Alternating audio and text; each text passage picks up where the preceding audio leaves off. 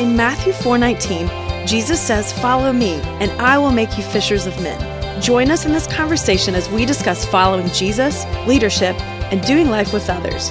Welcome to the 419 Disciple Makers Podcast. And now back to our conversation with Beth Laurie. And so then moving on to the next one is that we need to realize our significance. It's part of our identity in Christ, but it's also part of our purpose. And John 15:15 says, "I no longer call you servant, because a servant does not know his master's business. Instead, I have called you friend. For everything that I have learned from my Father, I have made known to you." Isn't that just beautiful? That, he says, you are my plan and my purpose. I've heard you, Mark, say many times that Jesus didn't have a plan B. This work that he did to invest in his disciples and build the kingdom one person at a time, that was his plan A, and he didn't have a plan B. And if he did, he didn't reveal it, right? He didn't reveal it. Go back to that for a second, though, the small group concept that anthropologist Margaret Mead said this. She said, "Never doubt that a small group of thoughtful, committed citizens can change the world. Indeed, it's the only thing that ever has." Wow. And we see it mostly in the life of Jesus. Mm-hmm. He put those folks together, and that was his plan. That was his plan. Why do you think, again, and I hate to talk about different genders, but I really understand men better than I understand women, honestly. Although I'm married to one, I have two beautiful daughters, but I still don't get them a lot of the times. But if we know this is true, if we know that Jesus came and launched his plan of redemption to the world through a small group, why is it that only 10% of Christian men are in a small group that's focused on depth, maturity, and accountability? That 90% of men who call themselves Christian are not doing or being or involved in what Jesus modeled for us. Why do you think that is? Wow. That's $1 million question, isn't it? I think it is. I mean, there's a lot of inward work, and I think that sometimes scares people. There's change that scares people, but I don't know. Or they just don't see the personal value in meeting with a group of people weekly to discuss scriptures and life and to try to grow. Yeah. And so they think somehow that's not for me. Right. I don't know. It's just perplexed. I really don't know the answer to that. I'm perplexed by it. But that's one of the things we're committed to here, isn't it? Is to not only talk about this, but keep it in the ears of our listeners each week and in our leaders and model it ourselves, is that this really does work. Mm-hmm. It really is what's going to bring the kingdom of God on earth. Mm-hmm. And it really is what he taught us and modeled for us to do. That's right. And it's wonderful. It is. It's such a great, once you experience it, you know it, but it's so hard if you haven't. Maybe it's that people thinking that their life is different from others, when in reality we can all relate to others if we let ourselves do that. So one of the things I always like to ask in reference to the significance is I like to ask people to show me God's hands. And they always sort of tilt their head to the side at first, and then they realize, oh, my hands are God's hands. And then I say, show me God's feet, and they'll show me their feet. And then I'll say, show me God's mouth, and they'll right here. And I think that that's the thing, is that we have to remember is that we are his representative. The Holy Spirit lives inside of us. We are his representative here on this earth. And it's not a burden at all to carry. It's a great joy to carry it, but he says, we are the salt of the earth. We are the light of the earth. We are to let our light shine. He calls us a saint even. And so he knows that our significance and our purpose is really about building up his kingdom and letting others know the wonderful life that he offers. And so he calls us into this purpose. He wants us to know that he made us for a very significant and very purposeful plan, and he has that for us.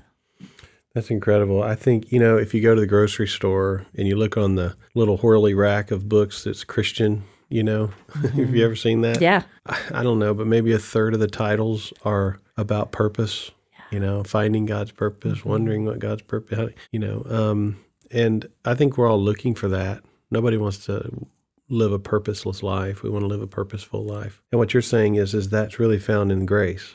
That grace delivers that purpose to us. I don't know that we have to find it as much as we have to receive it. Amen. You said that so well, because it is our significance. That's what people want. And do I matter? Do I have a reason or a purpose? And do I have any significance here on this earth? Yes, you do. And God will tell you all of that. But you're right. It's just receiving it. It's not creating it. Yeah, and I think it's being a disciple of Jesus. I heard this quote this week that I love. It said, becoming a disciple is the normal way God has ordained to release the power of his gospel on your problems and on your opportunities. Isn't that good? Wow. Yeah. Being a disciple is the highest honor to which you can aspire. The highest honor. A disciple of Jesus Christ, a follower of Jesus Christ, Follower. a believer in Jesus Christ. Yeah, the highest honor. Is there an honor above that you can aspire to? No. It is the highest one. And so I think you find your significance when you aspire to be a disciple of Jesus. Right. I don't think you can find it any other way. Right. You really can't. And so it's a beautiful thing, and that's why it's a grace. Yeah, we saw this interview. We had a guest speaker here named Greg Rosina, and he did this. He showed a clip of a 60 Minutes interview with Tom Brady, and Tom Brady is the quarterback of the New England Patriots. He now has 6 Super Bowl rings. During this interview, though, he had only acquired 3. And they were asking the announcer, the commentator was asking, "What's next?" And he said, "You would think that at 26 years old, getting 3 Super Bowls, that I would be satisfied. But I just feel like there's something missing." The CBS commentator asked him, he said, "What is that?" And he said, "I don't know." And kind of stopped the clip. And we're all sitting there as disciples in this conference going, "We know, we know." We know. Of course, we couldn't get to Tom. Right. I can't. I think that following Jesus, being a disciple, then our significance, our purpose is revealed in that. And we can look for it in every other way. That's what the world's all about, isn't it? People Sure looking for it is. in every other way. Fame, fortune, notoriety, and yet they just don't seem to find the significance. And they find themselves empty. And this is, to your point, it's very satisfying. It's so wonderful for our souls to be part of something so great and bigger than ourselves. Absolutely. So then the last cycle of grace, which I want to unpack this for a bit, is finally the fruitfulness. It's the achievement. It's the building the God's kingdom. It's bearing fruit. John 7:38 says, "Whoever believes in me, as Scripture has said, our rivers of living water will flow through them." John 14:12 says, "Very truly I tell you, whoever believes in me and does the work I have been doing, they will do even greater things than these, because I am going to the Father." Like, is that even hard to imagine that we could do something greater than Jesus? Absolutely. Like, I can't, but that's what he wants. Why would he say that if it wasn't true? Exactly. I mean, we're sitting here in this chairs 2,000 years later talking about this because of how amazing it was. And yet it got to us 2,000 years later praise God. because of all the people who shared Jesus in between us, in between him and now. Because his disciples made disciples. Correct. Who made disciples. That's why we're sitting here today. That's right. And it scares me for the next generation. Right. That we've got a great work. We're invited to a great work to do, and it's time to get to it. Right. I think that's one of the things we were taught years ago at a conference. One of them said, if we all stop sharing the gospel today, like everybody stopped talking about it in a culture that's trying to tell us to stop talking about it, in one generation, the life of Jesus Christ and Christianity would be dead. In one generation, if we all just stopped talking about it. Thank you, Lord, that greater is he that's in us than he that's in the world. Amen. That ain't going to happen. That's right. But we don't bear fruit, but it's because of these graces. It's because of knowing, being accepted, having our sustenance and our purpose that we do start to bear fruit. And I think the risk is, they call it, if you'll notice on this graph, they call it the cycle of frustration, because sometimes we try to go backwards. We think, okay, Jesus did all this for me. I need to do this for him. It says I need to go make disciples, so I'm going to go make disciples. But yet they haven't fully found their identity. They haven't figured out their sustenance. They haven't figured out their purpose. And so maybe they're just jumping into whatever it is that God has called them to do so fast. They find themselves incredibly frustrated. And they're like, why isn't this working? I thought that I would just make disciples who make disciples, or I would do whatever this is. I want to build this church. God gave me a church. I'm going to make it grow. I'm going to do this work. And it sounds like this big determination, and yet they're frustrated because and burning out and quitting. Correct. They just give up because they're like, it didn't happen the way I want to. And it can't work backwards. Well, it's because we're not doing it the way he did it. Right? He never said to go build the church. He said, upon this rock, I will build my church. That's right. He told us to go make disciples. Right. So we're like, no, thank you on that one. I want to build the church. Right. So on your graph here, what I like about this is if you start with 1, acceptance, it leads to 2, sustenance, abiding, so to speak. 3 leads to a sense of awareness of significance and purpose. And then 4, we begin to achieve, or fruit comes from that. If you start with 4, right, which is where a lot of people do, achieve. I got to do all this for God. And you try to work that cycle backwards, trying to get to a significance. Correct. It's just going to lead to frustration, not more grace. Right. And then the identity of who we are and the sustaining power of who we are, we never reach that because we're so frustrated that our achieving is not creating more significance and purpose in our life. Right. Because ultimately they really want to be accepted. That's really what they want. That's the goal, number one. So they start achieving to be accepted, and they find themselves incredibly frustrated because that's not the way the cycle goes. We are already accepted. We are already loved and adored, and we have to know that because the working backwards it'll wear us out. It's sort of like we would never put a tree in a closet and say, you need to grow, right? Because there's nothing for the tree in the closet. Right. It needs water. It needs light. It needs to be in a place that it will allow it to bear fruit naturally. So we have to put ourselves, this goes really good with your point earlier with people not getting in small groups, but we have to put ourselves in places that will grow and stretch us, that will help us to understand our identity and know where to receive our sustenance, and then it will happen. Yeah. We have a responsibility to put ourselves in those places. But he's responsible to grow us when we do. Right. Yeah. I think of, sometimes this can be offensive and I don't mean it anyway, but it's a really good image. And I think of a toddler. And you have a grandson, Watts. I do. Wattsy. He's adopted, by the way. And every time you mentioned adoption earlier, I just looked over at my picture of him right there and I thought, that's me. I'm adopted too, by God. Right. We're all adopted. But you've seen a toddler and they say, I want to do it, and they want to, something that's too hard for them. Like, they want to open the jar or something. And I want to drive. Right. I want to drive. and we just sort of let them try, right? And then they finally give up their frustration because they can't do it. And then they want your help. And I think it's the same with us.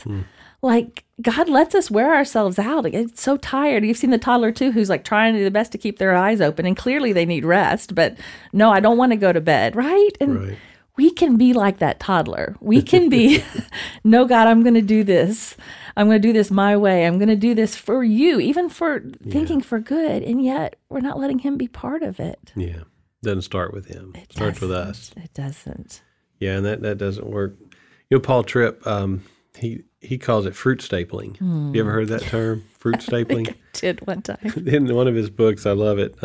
He says, imagine if it's a Saturday morning and you hear your neighbor with a stepladder and the ladder's rattling, and you look out the window and he's got a ladder up next to this apple tree that has not bore any apples, and he's got a basket of plastic apples and a stapler.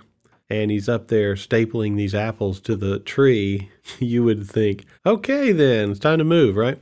And he said, many of us do that. We, if it's truly an apple tree abiding, it's going to produce apples. But since it's not, we try to help it by stapling fake fruit to it. Right. And so we try to work on the fruit of our life when we really should be working on the abiding of our life, and the fruit will come. That's right. And that analogy is so ridiculous that we get it, and then yet we'll go out and live and do the opposite. Right. Yeah. I'm going to try to do all this, these things, these fruit goals, stapling. these these activities. And I think of this as the same thing that where we see resistance sometimes with discipleship. People are like, I wasn't made that way. I'm not going to do that, or that's not for me. And a lot of times it has to do with not knowing these stages, not knowing really who they are fully, not knowing how much God loves them and what he says about them, not knowing where to get their sustenance, not knowing their purpose. That's where the resistance really comes from. Because I've said to my groups before, I've said, think of the person who you love most in the world and they love you. The physical person, they'll think of that person. And I'll say, okay, if this person comes to you and says, hey, I'm moving to Seattle, I'm starting this new business, it's awesome, and I really love you, and I want to be with you. Will you come do this business with me in Seattle? Most likely, we would say yes. I mean, we love this person, and so we would go with them. And it's the same with Jesus. He invites us to be part of his work and his ministry and discipleship, and he's like, I want you to come with me. I want you to do this. And if it's here, then let's do it together here. And if it's there, let's do it together there, wherever that is. Right. But because you love me, and because I love you, let's do this together. And that's where people don't know. I think there's a resistance. They don't really believe that God is good and that he really wants good for them, or they don't really believe that he loves them that much. They feel less than. And so those things have to be overcome in our minds for us to fully live into that obedience to the Great Commission. You know what's coming to me as you're saying that is that as a disciple maker, I've got to be careful that I don't push people into leadership and achievement who don't even really understand their identity yet in Christ.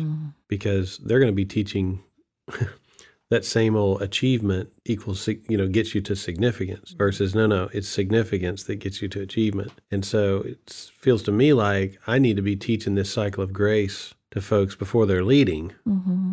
Because you get this out of order, you're just going to create Pharisees. You're going to create performance-based acceptance, and you're going to undo exactly what Jesus was trying to do. Right. And so I love this cycle that acceptance leads to sustenance to awareness and significance to achievement.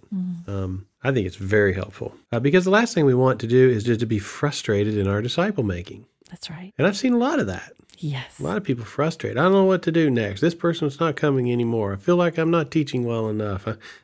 Lots of frustration. And maybe it's because there's not as much grace as we need in it. Right. Grace for ourselves as well as grace for the people. That's where it starts. Right. In the groups. Yes.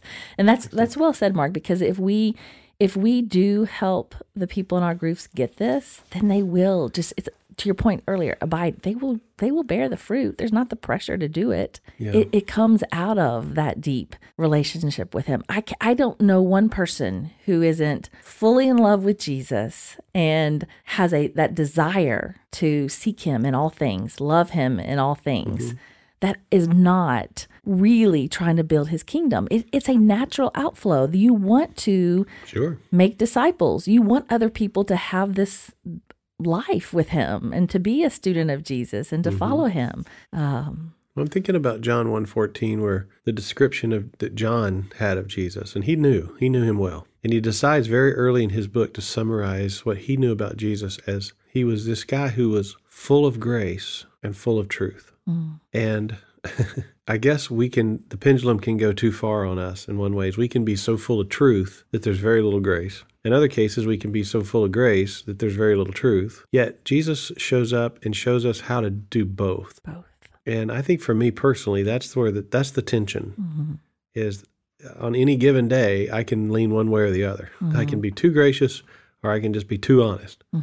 And to find that balance that he models for us, that he embodied for us, man, that's my goal. That's the goal of my life. How can I be also described that way? Right. Full of grace, but full of truth. Right. What a wonderful thing to aspire to. Well, Beth, how would you encourage our listeners today? Many of them are out there. They're just about to start this disciple-making venture we've been on and we've been talking about.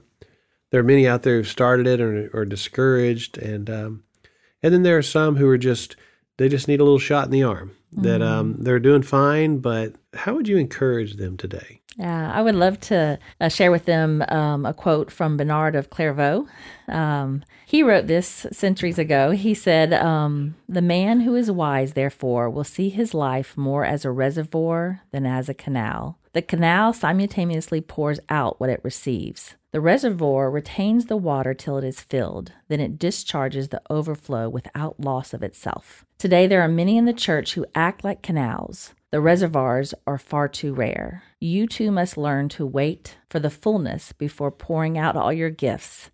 Do not try to be more generous than God." And they say it to us in school a lot, do not try to get ahead of God's graces. Wow. So we serve from a place of overflow. That would be my encouragement today. Let them know these graces and let it overflow to all of those around them. Well said. Thank you, Beth, and thank you, Bernard of Clairvaux. You're Beth of Atlanta, right? Quoting him. Now, Beth, you've said a few times as we end this about school. Tell us where you're in school. What are you studying? I am participating in Renovare Institute right now. It's a 2-year program on spiritual formation, and I'm working on my master's in spiritual formation with Richmont Graduate University. Okay, and Renovare is the ministry I think Richard Foster founded, and Dallas Willard. Dallas Willard, Richard Foster, wonderful. Well, you are a wellspring of knowledge. You are a reservoir of knowledge. Thank you. Thank you for sharing with us, and stay full and keep discipling those women. If you're out there today, God bless you for listening to this. And I just pray that something said during these 2 sessions has been encouraging to you. You can reach out to Beth directly through the 419 Disciple Makers website, 419disciplemakers.org. Beth's the one that actually administers this website and keeps all the content up there and is constantly contributing to that. And so you can reach out to her with questions or comments if you'd like to, and give us some feedback. Hey, share this podcast with somebody this week. Just send them a link, and maybe they'll find encouragement in this as we all try to learn what it means to live out the Great Commission as a lifestyle. And that one day, when we get to heaven and the Lord Jesus looks us right in the eyes, we're going to be so excited. I think I'm going to just be jumping up and down like a contestant on The Price is Right, that he might say, "Well done, my good and faithful servant." And so that's our prayer for ourselves, but it's also our prayer for you. God bless you. For more information, check out our website, 419disciplemakers.org. Join us again next week as we continue our conversation on the 419 Disciple Makers podcast.